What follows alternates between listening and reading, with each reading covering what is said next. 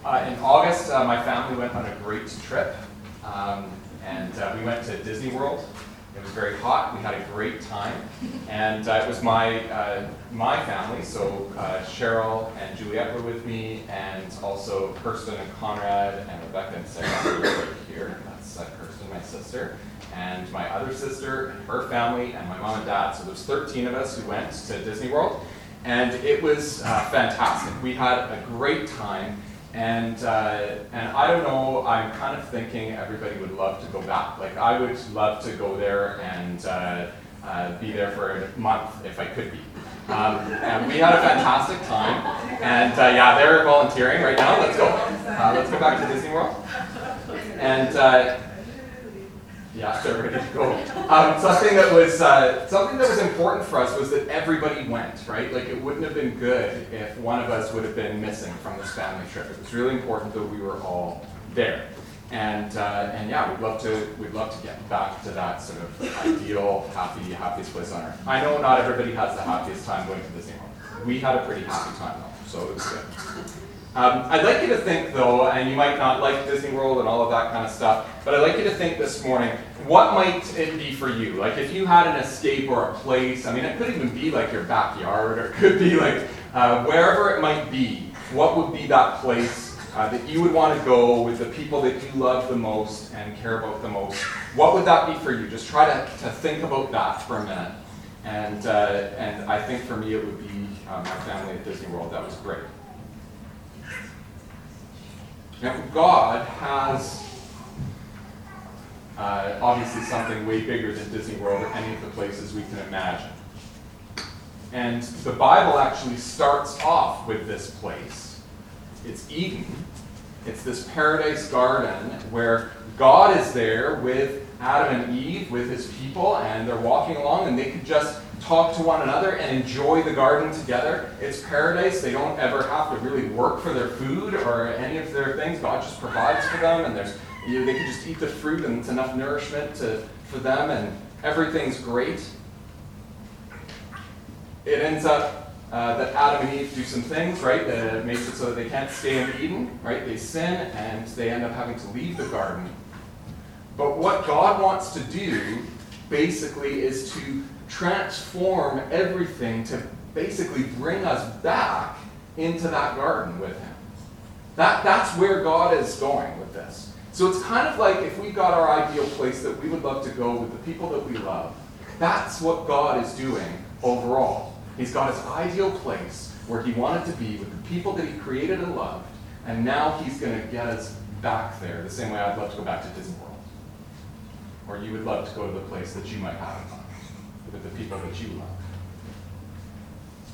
Now, God is going to do one better. He's not just going to say, well, let's create another Eden and bring us back into that Eden. He's actually going to transform where we are now into that garden. So it's actually going to be even better than the first Eden that he created, because we've also been involved in making this place, this earth, this planet into what it is.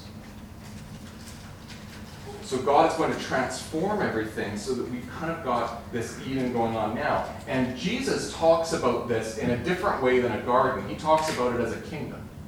He talks about the kingdom of God or the kingdom of heaven. And he's not just meaning heaven in this, he's meaning earth being transformed into something that is more beautiful and more amazing than what we can really quite imagine. And God wants you in that kingdom with him. You matter to God as his child. It's the same way that my family we wanted all 13 of us on our trip. God wants a lot more than 13. But he wants all of us in that kingdom. It wouldn't be the same without the people that he's chosen and called to be in it. And it's important to God that you are there, that you are in. In verse 18 from the Ephesians reading, it talks about this as the hope to which he has called us. In other words, what we're hoping for is this kingdom, this renewed garden where we are God's children more fully than we can really experience now.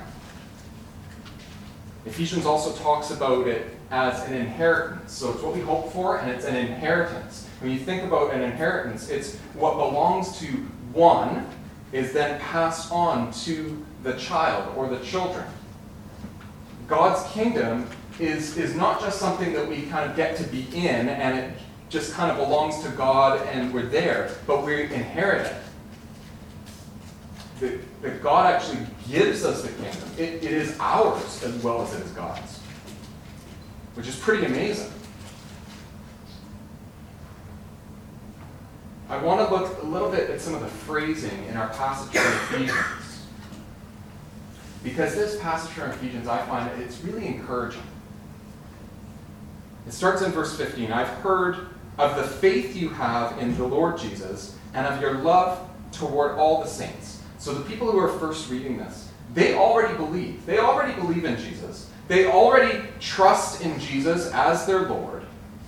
So they would say, I'm not my own Lord. I'm not in control of my own life. Other things aren't my Lord. Jesus is my Lord. I trust in him. I trust in him for my life. I trust in him for everything in it. This is what following Jesus is about. It's what being a Christian is. It's giving your life over to Jesus. Acknowledging that your life is actually better in his hands than even in your own hands. So it means that when you make decisions, you're making decisions according to his plan or his schedule or his agenda. Not even your own. I mean, sometimes we feel like our decisions in our lives are even out of our control and out of our own hands, and we try to get control of it. That's actually not necessarily the best solution. For followers of Jesus, what we want to do is not get control of it, but to give control of it over to Jesus. And it's good news for us who feel like our lives are out of control, right? Because we don't have to get control. We need to give it to the Lord. But these people, these readers, these Ephesians who are getting this letter, they already have this. They already trust in Jesus as Lord. They already love other believers, the writer says. They already love the people. You already trust in Jesus and you already love the people. And so the letter goes on, and for this reason, I do not cease to give thanks for you as I remember you in my prayers. And I can relate to this because I, as a pastor, I get the privilege of hearing about how you talk about God and God's activity in your life.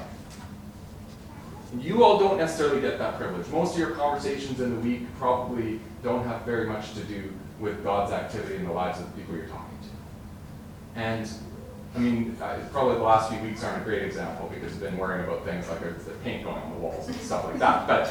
But as a pastor, I get the privilege to hear about how you are talking about God's activity in your life. And everyone is different, which is so amazing. But I thank God for each of you who I know believes in Jesus, trusts in Jesus, and I know you love God's people. And you are trying your best to live that out, knowing that the Holy Spirit is with you. I thank God for you. I can relate to this. Okay, so they already trust in Jesus. They already love God's people. And then in verse 17, it says, I pray that the God of our Lord Jesus Christ, the Father of glory, may give you a spirit of wisdom and revelation as you come to know him. See, this is fascinating to me. The life of a believer is never complete. It's not a full life with just trusting and believing in Jesus and loving other people. I mean, that isn't it. That's not the whole thing. Because this prayer would be unnecessary if that's all there was. And this prayer is for a spirit of wisdom and revelation as you come to know Jesus. They already trust and believe in Jesus. They already love other people, but he's saying there's still more to know. As you come to know Jesus, there is learning and there is progress in the life of faith. A follower, a disciple, is a learner of Jesus. And then verse 18 goes on. So we're going to pray that you come to know Jesus, so that with the eyes of your heart enlightened, you may know what is the hope to which he has called you, what are the riches of his glorious inheritance among the saints. So I'm going to pray that you come to know Jesus so that you can know what is the hope to which he has called you, this inheritance. But I just told you what that was, right? I just told you what the inheritance is. I told you it's this garden or this kingdom or this, this thing that God wants to put us into, this transformation of the world. So what more do you need to know? Do you really need to learn more about it? This phrasing, though, gets me.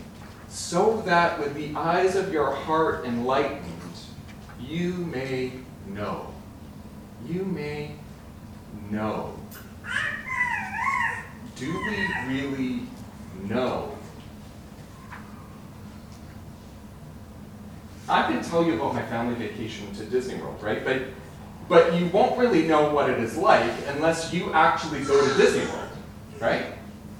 You won't really know unless you go there. But even if you go there, or you've been there, you wouldn't know what it's like to go with my family. Good or bad. Now, we could go together. I mean, maybe, okay, so my family goes back again, and let's, who wants to come along with us? We could go together. But even if we were there together, you still wouldn't really know what it's like to be a member of our family in Disney World. Because you don't have the benefit of the years together as a family before being there. In order to understand each other's jokes or the looks that we give each other. I mean, you can sort of be on a ride and you sort of look over and, well, this is not kind of lame, And you enjoy it because you both think it's lame.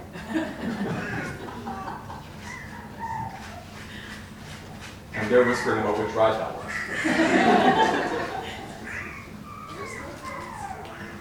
And likewise, I couldn't just join you on some vacation or some family get-together or whatever and really know what it is to be part of that.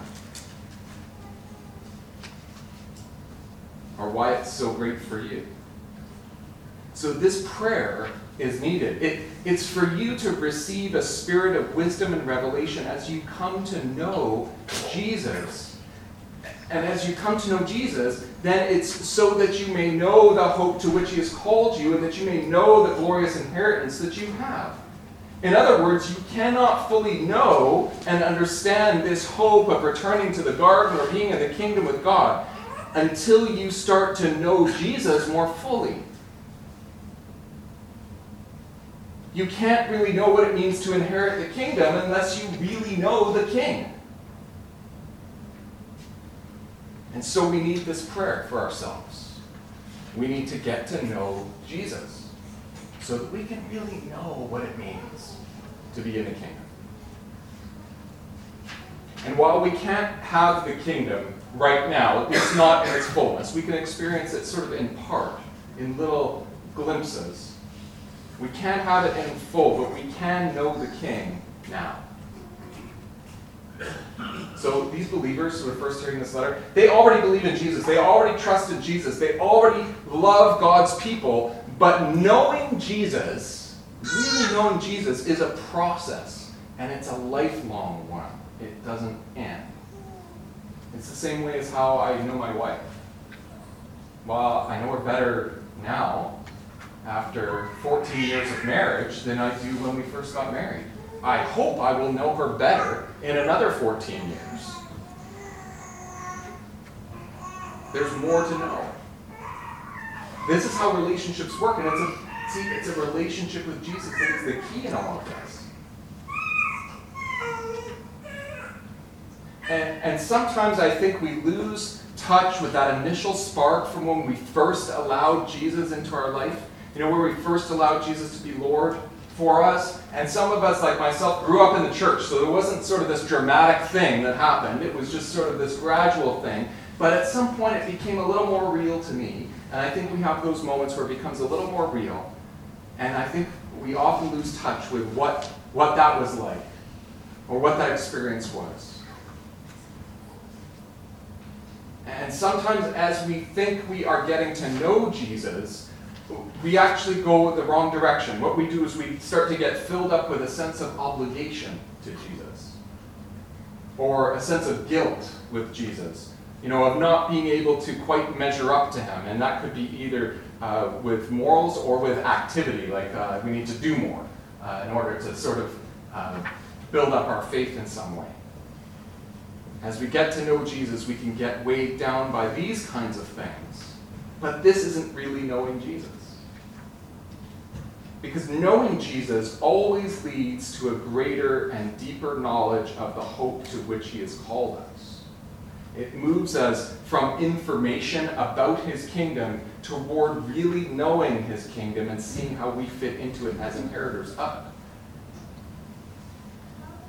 And simply, you matter to God. God wants you in it. And it's not for you to do anything.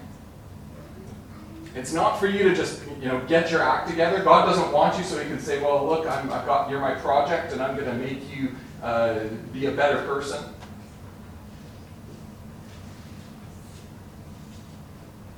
God just wants you as you. I mean, God actually wants what was at the beginning with Adam and Eve. There were no expectations. God was the provider.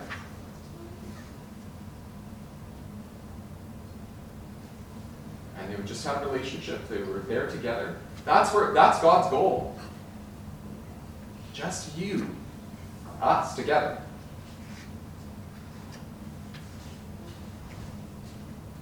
He wants you to come to know him through his Son. God wants you to grasp the hope to which he has called you. God wants to give you the kingdom. He wants you to really know what that is. And so he sends his Spirit to draw us closer to his Son, to help us know Jesus, so that with the eyes of our hearts enlightened, we may know what is the hope to which he has called us. What are the riches of his glorious inheritance among the saints?